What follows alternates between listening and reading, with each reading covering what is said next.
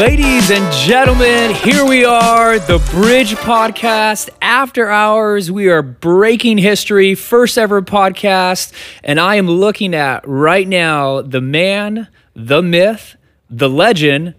Oh my gosh. You want me to say my own name? Yes! Come on, give us your name. You're looking at me, Brock. I'm looking at him. Brock Morgan, we are here. He's graced us with his presence, and he is also wearing a pretty cool Switchfoot shirt. Oh, dude. Yeah. Have you heard the new Switchfoot? So they have a new album out right now that famous artists like the Jonas Brothers, One Republic, all these major bands and musicians and artists have redone Switchfoot songs. Is Britney Spears and on there? It just came out. Not Britney Spears. That would be like when you were a kid. Okay. Britney Spears. NSYNC, These are like Backstreet. current artists. It's really cool. All right. So you should check it out. I am wearing the Switchfoot. He's got it on. Those of you who are listening, you should go check out. It's called Switchfoot, The Beautiful Letdown, our version. And it's on iTunes, wherever you listen, Spotify. Anyway, yeah. So Let's go. Fan. I'm a Switchfoot guy. I love that band. We're repping. Let's do it. All right, so we are here. We got Brock here. I'm Mark, and we are just so stoked to be getting into this. Here's what we're doing. This is the intro. We're just going to kind of lay it out. What we want to do, the reason why we're doing this podcast is obviously on a Sunday morning here at the Bridge. And by the way, if you're outside of Chino and you don't go to the Bridge, we're just so glad you're listening. The more the merrier, all right? This is, the Bible calls it the land of milk and honey, but I call Chino the land of milk and suburbia building up. So we got the cow area, but houses are booming. Anyways, that's a side note. But what we're doing is this. We're going through this crazy series that we just started at the Bridge. We're going through Revelation, which is a bizarre book, and that's exactly what we're going to talk about today. But we want to take this podcast and to go deeper into that series, and then kind of also bring in some cultural analysis, some questions that people from our own church have submitted online, just as kind of a dialogue to go deeper with this series. And here's the deal. We don't know how long this is going to go. If we know we get into 2024 and it's going well and we want to go through the next series, we'll keep it going. We'll just keep going, man. That's right. Why not? It's after hours. It's after hours. So the sky's the limit. Neither of us have a drink right now. So that's right. We need to remedy that. I did have a LaCroix. Right. Me too. Okay. But it's gone now. Are you a sparkling water person, Brock? I do. I like flavored though. Give us your number one flavor for any type of sparkling water. Oh my goodness. I like the lime. Lime is good. Lime is good. The yellow, what's the yellow one? Lemon? Limoncello. Oh, limoncello. There we go. Come on. And you also you're more sophisticated. And I like the grape, actually. There's a new grape flavor that I've been digging lately. I don't like the grape because it reminds me in my childhood of the grape medicine that I was forced to take, which always made me gag. Yeah, anything that reminds you of medicine. Yeah, not good. You know what, Brock? On that note. Come on, bring it, Mark. So I just talked about my childhood and grape medicine. Let's dig in now. And here's what I want us to start talking off with is pretty much in your childhood, how you were raised. Let's both discuss from at least the earliest ages that we know of, our view of Revelation. So this book, the Apocalypse. So why don't you tell us, what were your first impressions? How did you read this book? Growing up, what did you think of this scary big book called the Revelation?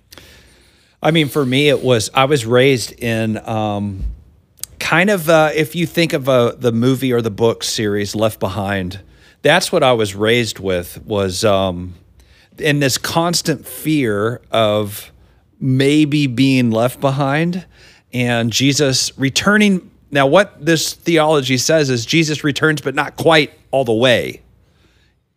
We meet him in the air and then we disappear into the heavens and chaos ensues on the earth after this. But then 7 years later, we then reemerge, this time coming all the way back down to the earth. and there's this 1,000-year reign, and then Armageddon. This was like the layout of what I was taught. Now, let me just say a couple of things. As a boy, Mark, I didn't want Jesus to come back. First of all, I wanted to have sex first.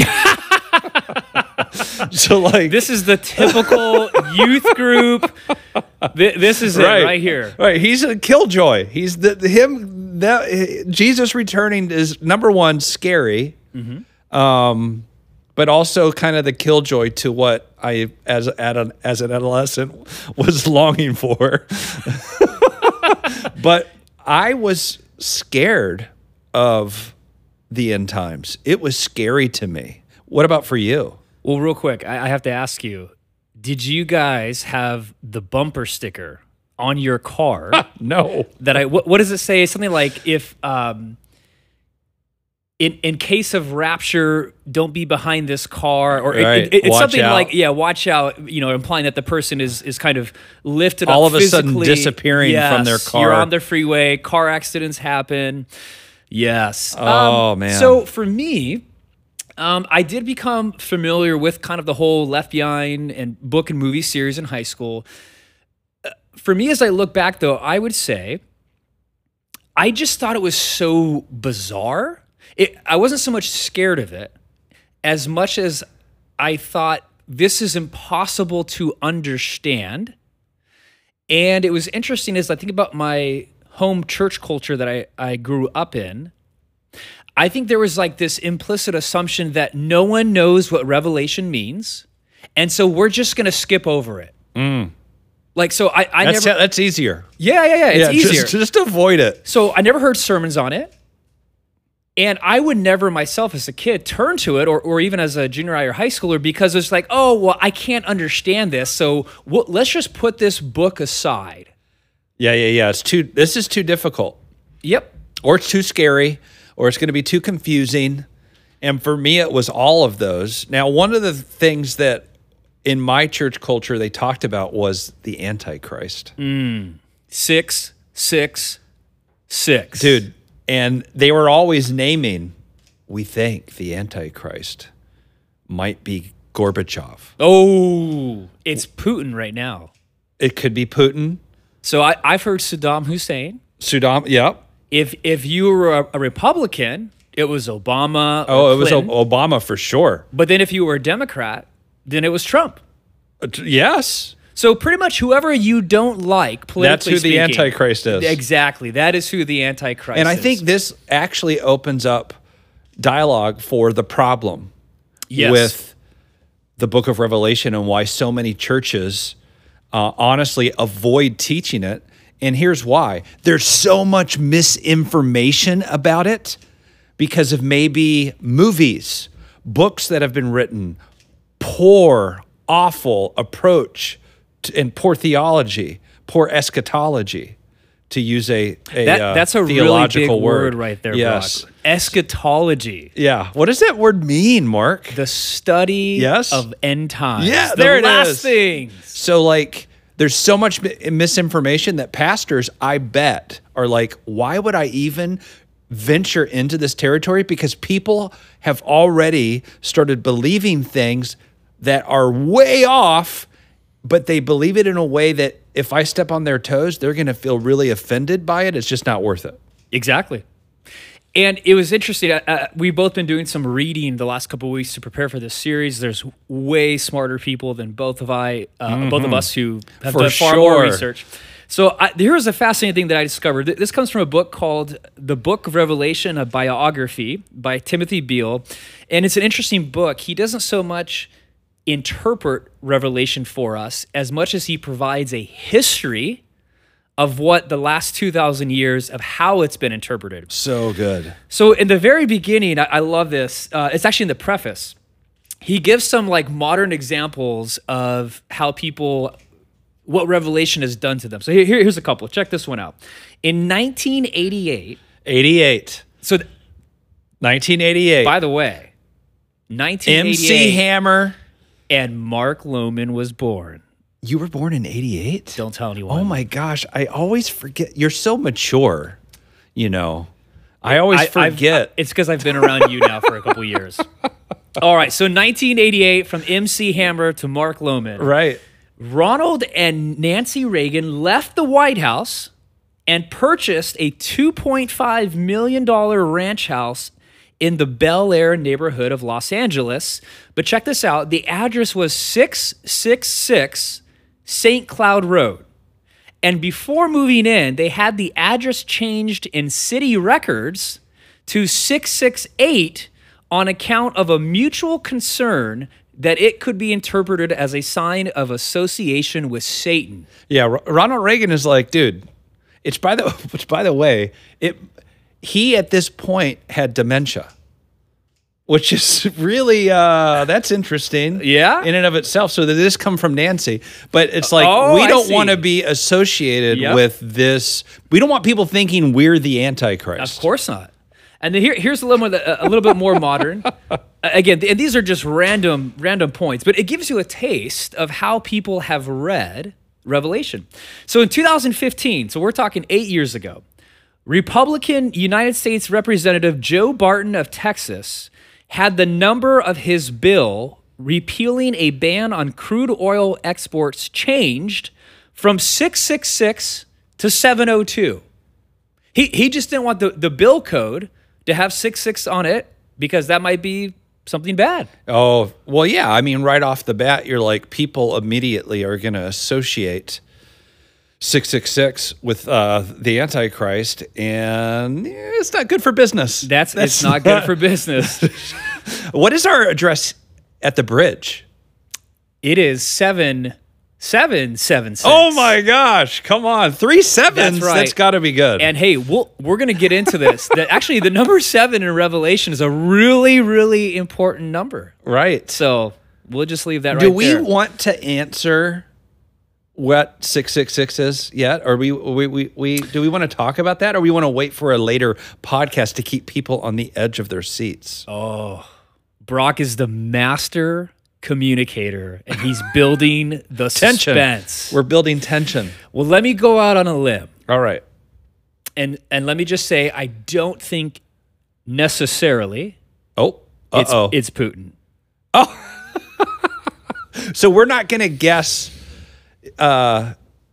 if you believe that an Antichrist will emerge, and I actually do. Totally. Although the scriptures, in particular in Thessalonians, it talks about how there are many antichrists. Exactly. So that's an interesting conversation in and of itself. But there could be, some believe, towards the end, right before Christ returns, there could be someone that is an antichrist figure. Yes.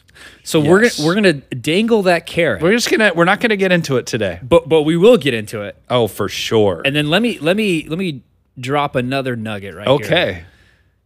The book of Revelation does actually not have in it the word Antichrist or rapture. Isn't that amazing? But Yet all that's we think all about what we think about. Exactly. This is what, and I think it's important to, as you approach Revelation, I think it's important to understand that the global church thinks about Revelation much differently than the church in the U.S. That is so good. And so that in and of itself should give us pause as we approach this topic. Yeah, there's almost like there's some, and I don't think we necessarily do this on purpose, but there's almost some arrogance. Oh, big time. As being Americans, that we think we have it figured out. But it's not true. Anytime someone from England, Great Britain, speaks, you immediately know they're smarter. Oh, yeah. Just the accent, you're like, okay, what do they think about Revelation? They're probably more right than us. Absolutely. They have to be with the way they sound. Accent. Yeah, absolutely. I mean, come on. So, okay, we both shared kind of, as we were growing up in the church, what we thought of Revelation. Now, if you haven't caught yet, Brock and I hold to a view of it that is quite different than what we thought of it growing up.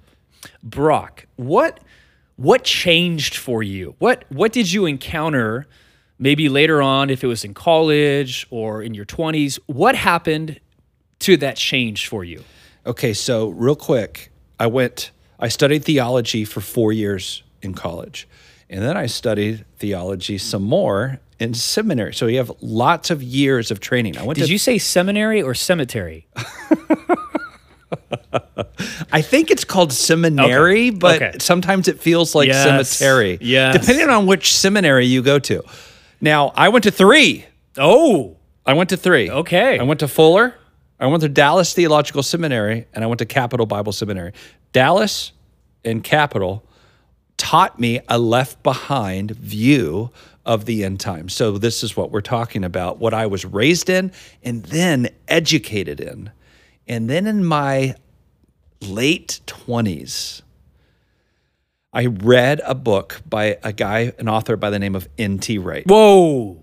And Whoa. he brought a very different view of the end times, of eschatology, than what I had been raised in or schooled in. What I ended up finding out is that most seminaries around, and I mean 99% of them around the world, do not teach what I was taught. Right. They do not hold the same eschatology than I was raised in. But for whatever reason, U.S. has this stronghold on it when it comes to what we would call premillennialism, this left behind understanding. Now, what changed is I read this book, but prior to this book, my friend told me he didn't believe in the rapture. Whoa. He didn't believe in the left behind understanding of the end times. And Mark, I felt offended. Oh, yeah. Like for me, it was so challenging. Like I thought, if you don't believe in that, then you don't believe in the Bible at all. Yeah, you're not a Christian. Like I really felt offended by it. Then I read this book and it was like slowly God was revealing, he was opening the curtain. Okay, guys. Come on. There's a pun right there that Brock just did. Yes, I did.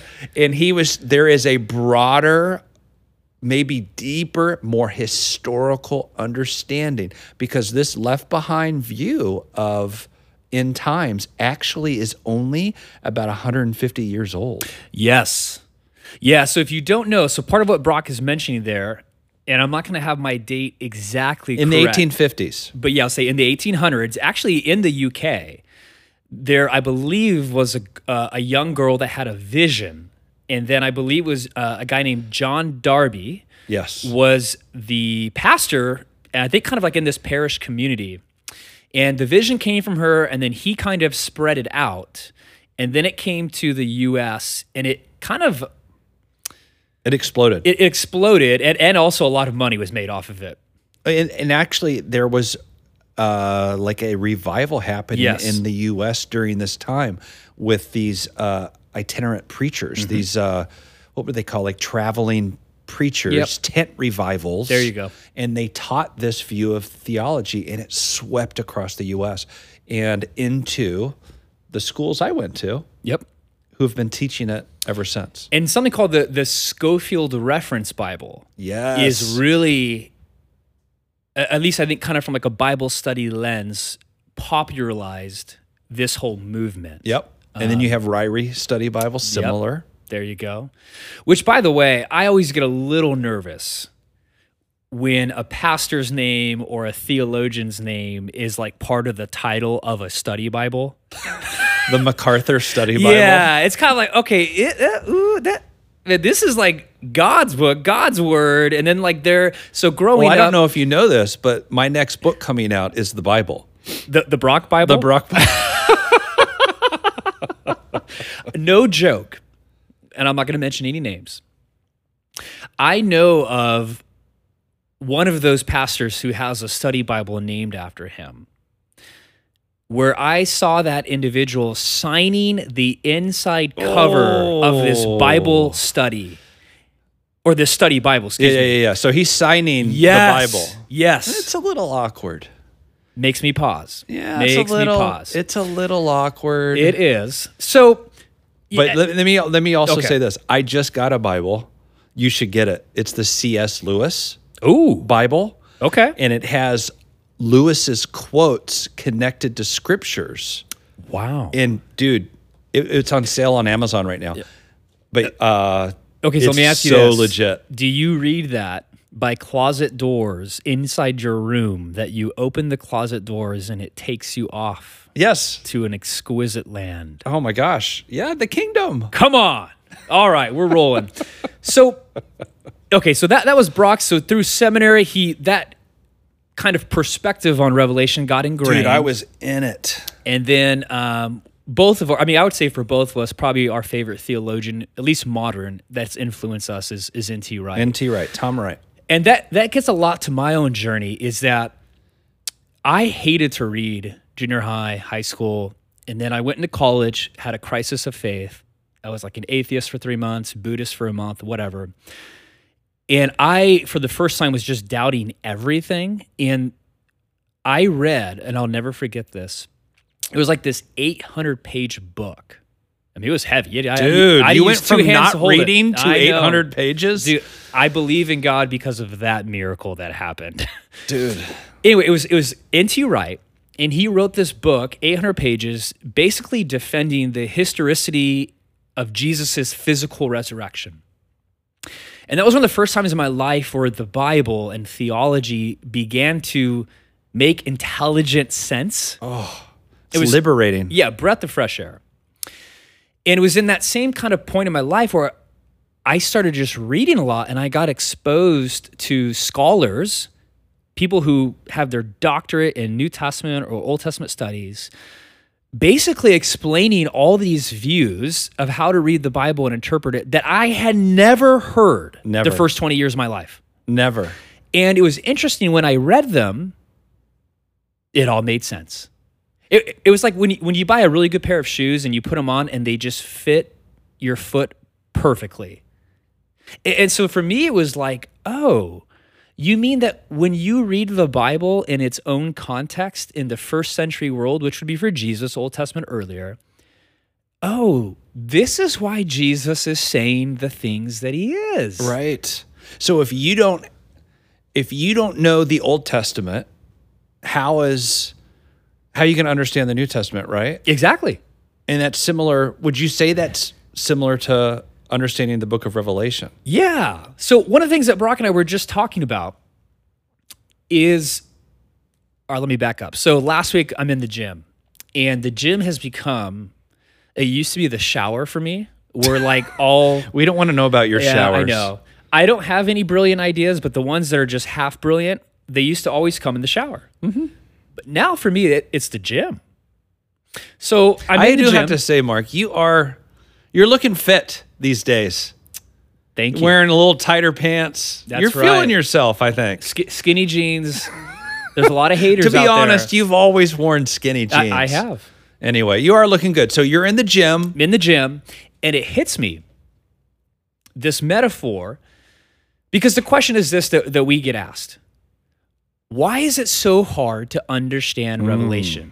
Like, there's all these crazy interpretations, bizarre understanding. So why is this book so hard to understand? And in some ways, I think that's actually the heart of this conversation. And the metaphor that I came to is this. John, who's the guy who wrote Revelation, and there's dispute of, is this the Apostle John? Is this another John? And so there's multiple opinions on that. Let's just simplify. It's John the Beloved. Okay. Let's just... Brock saying John the Beloved. So there it is. It's John the Beloved. Let's go. I think John is bilingual.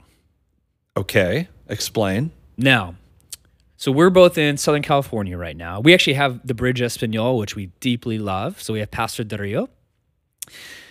And I've been in conversations with people here that they just go back and forth between Spanish and English so easily because they're fluent in both. Now, I don't know Spanish at all. And so here's where I'm going with this. I think John is fluent in two languages that he moves back and forth with so easily, so flippantly. I mean, he may not even be consciously aware. It's so natural for him. Yeah, and the thing is, we are not familiar with those two languages.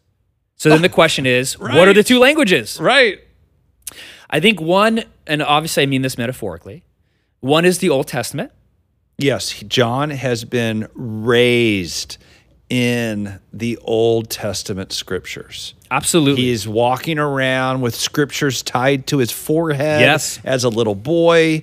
He's meditating day and night on the Old Testament scriptures. Yes. Absolutely. Okay, makes sense. It's like, I wouldn't say girls, but I think it's girls and boys with like Taylor Swift songs now. I mean, everyone, you just know. Oh, she's I don't think she's ever been bigger. Like, I didn't think she could get more famous. Brock, are you a Swiftie? Oh, I'm close. Okay, almost. I'm You're close. All right. I would love to. I mean, if I had $1,000, I would go see her in concert. No joke. Man, I just learned about all like I think they're like friendship bracelets. Yeah, you exchange bracelets. Yeah. My daughter's been to 2 of Taylor Swift's concerts. Wow. And yes, they exchange bracelets. But at any rate, Okay, so the Old Testament is one, and if you read any type of scholarship, and they'll give various numbers, but I think kind of an average number is that most scholars will say in Revelation, John references 400 Old Testament verses That's or insane. passages. So it's just crazy. I mean, 400. Some will say more, some will so say a if little you lower. have no idea, like you could read Revelation and not have a clue that he Yes. is specifically talking about something from the Old Testament. Exactly. And the thing that's interesting about John in Revelation is that unlike Paul, the Apostle Paul, is that he doesn't really tell us if he's doing a direct quote. So Paul sometimes in his letters will he'll give a specific direct quote. Yeah, and you're like, oh, okay, he is now quoting Daniel 2 or whatever. John is way more subtle. Way more subtle. And it's because he doesn't even have to think about it. He's just speaking his own language. Yeah. And so I think we as American Christians in 2023, we're just not fluent in the Old Testament. Right. And so he's going to Daniel, he's going to Ezekiel, he's going to Zechariah, Isaiah. Those are some of his favorite books that he references. Yes. And we just think he's being weird and bizarre, but he's actually reading his Bible. Right. So that's the first language. That's the first language. The second language that he's very fluent in, and then he goes back and forth, and that's the point with this analogy, is he's bilingual. He goes back and forth. Is he is steeped, obviously, as a human being living in first century Rome. So he knows the language of the empire. Yes. So empire, Brock, that's an interesting word. Talk to us about that. Empire in the first century. Why is this a big deal? What does this have to do with Christianity? Dude, so you have the kingdom, the Roman Empire, that is saying we will be an empire for eternity. Like we are and the they are literally saying that. eternal kingdom. Yes. Meanwhile, Mark, what is Jesus saying? Jesus is saying that he's Lord. Yes. Which meant that whoever was Caesar at that time, that was a very subversive, basically punch in the face Yes. to Caesar. Yes, because Caesar is Lord. Right. Caesar is the Son of God. Actually used that language. I am the Son of God. They had it on their coins. So like empire, kingdom, this language is the Roman culture, and they are proud of their empire, and they believe their empire is eternal. And now you got this subversive group of Christians going, actually, no. Right. And so here's what's crazy is because it'd be like us in 2023. Brock, let me put you on the spot real quick. What are some like common words or phrases that like the youth use right now? Just very like they're just using. What? Just name some. Bro. It's obnoxious how often bro. Dude, bro. What's going on, bro? Dude, how you doing? Oh my gosh, it's too much. I can't handle it. Or like that's lit. Oh, lit. We can say lit. I don't hear it as much. Okay, see, I'm already dating myself there. But that's just, there are these words that is steeped in culture that are common. Yep. That if you were in a different generation, you would be like, wait, lit? Are they starting fires? Yeah. What does that mean? Exactly. So are they brothers? Why are they saying bro? Are they brothers that are on fire with each other? Well, okay. Anyways. So John, he's in first century. He's living in, I mean, Rome was the empire at that time. Like they controlled the world. And there's all these claims by the emperor, who's called Caesar. And most scholars think that Revelation was written under the reign of Domitian, who was the emperor at Rome, I believe, in 96 AD. And he was a crazy dude, and we're actually going to get into him. But all we want to do for this session, this very introductory session, is saying that John knew of and was living in a Roman Empire with its own language and culture. And he's saying things in Revelation that are actually incredibly revolutionary and subversive. Extremely subversive, rebellious. Rebellious. Yep. So this actually, at least for me, to kind of wrap things up here, when I understood this, like going back to my 20s, when I first started reading this stuff, the Bible came alive to me. Because Jesus is revolutionary. He's not boring. And then you have these small little house churches in Western Asia Minor, which is modern day Western Turkey. I mean, like 30 people, 50 people into a house church. We'll get into the 7 churches that are in Revelation 2 and 3. And they are saying some pretty radical things in a city and a region. You don't do that. That you don't do. You'll get killed. Oh, yeah.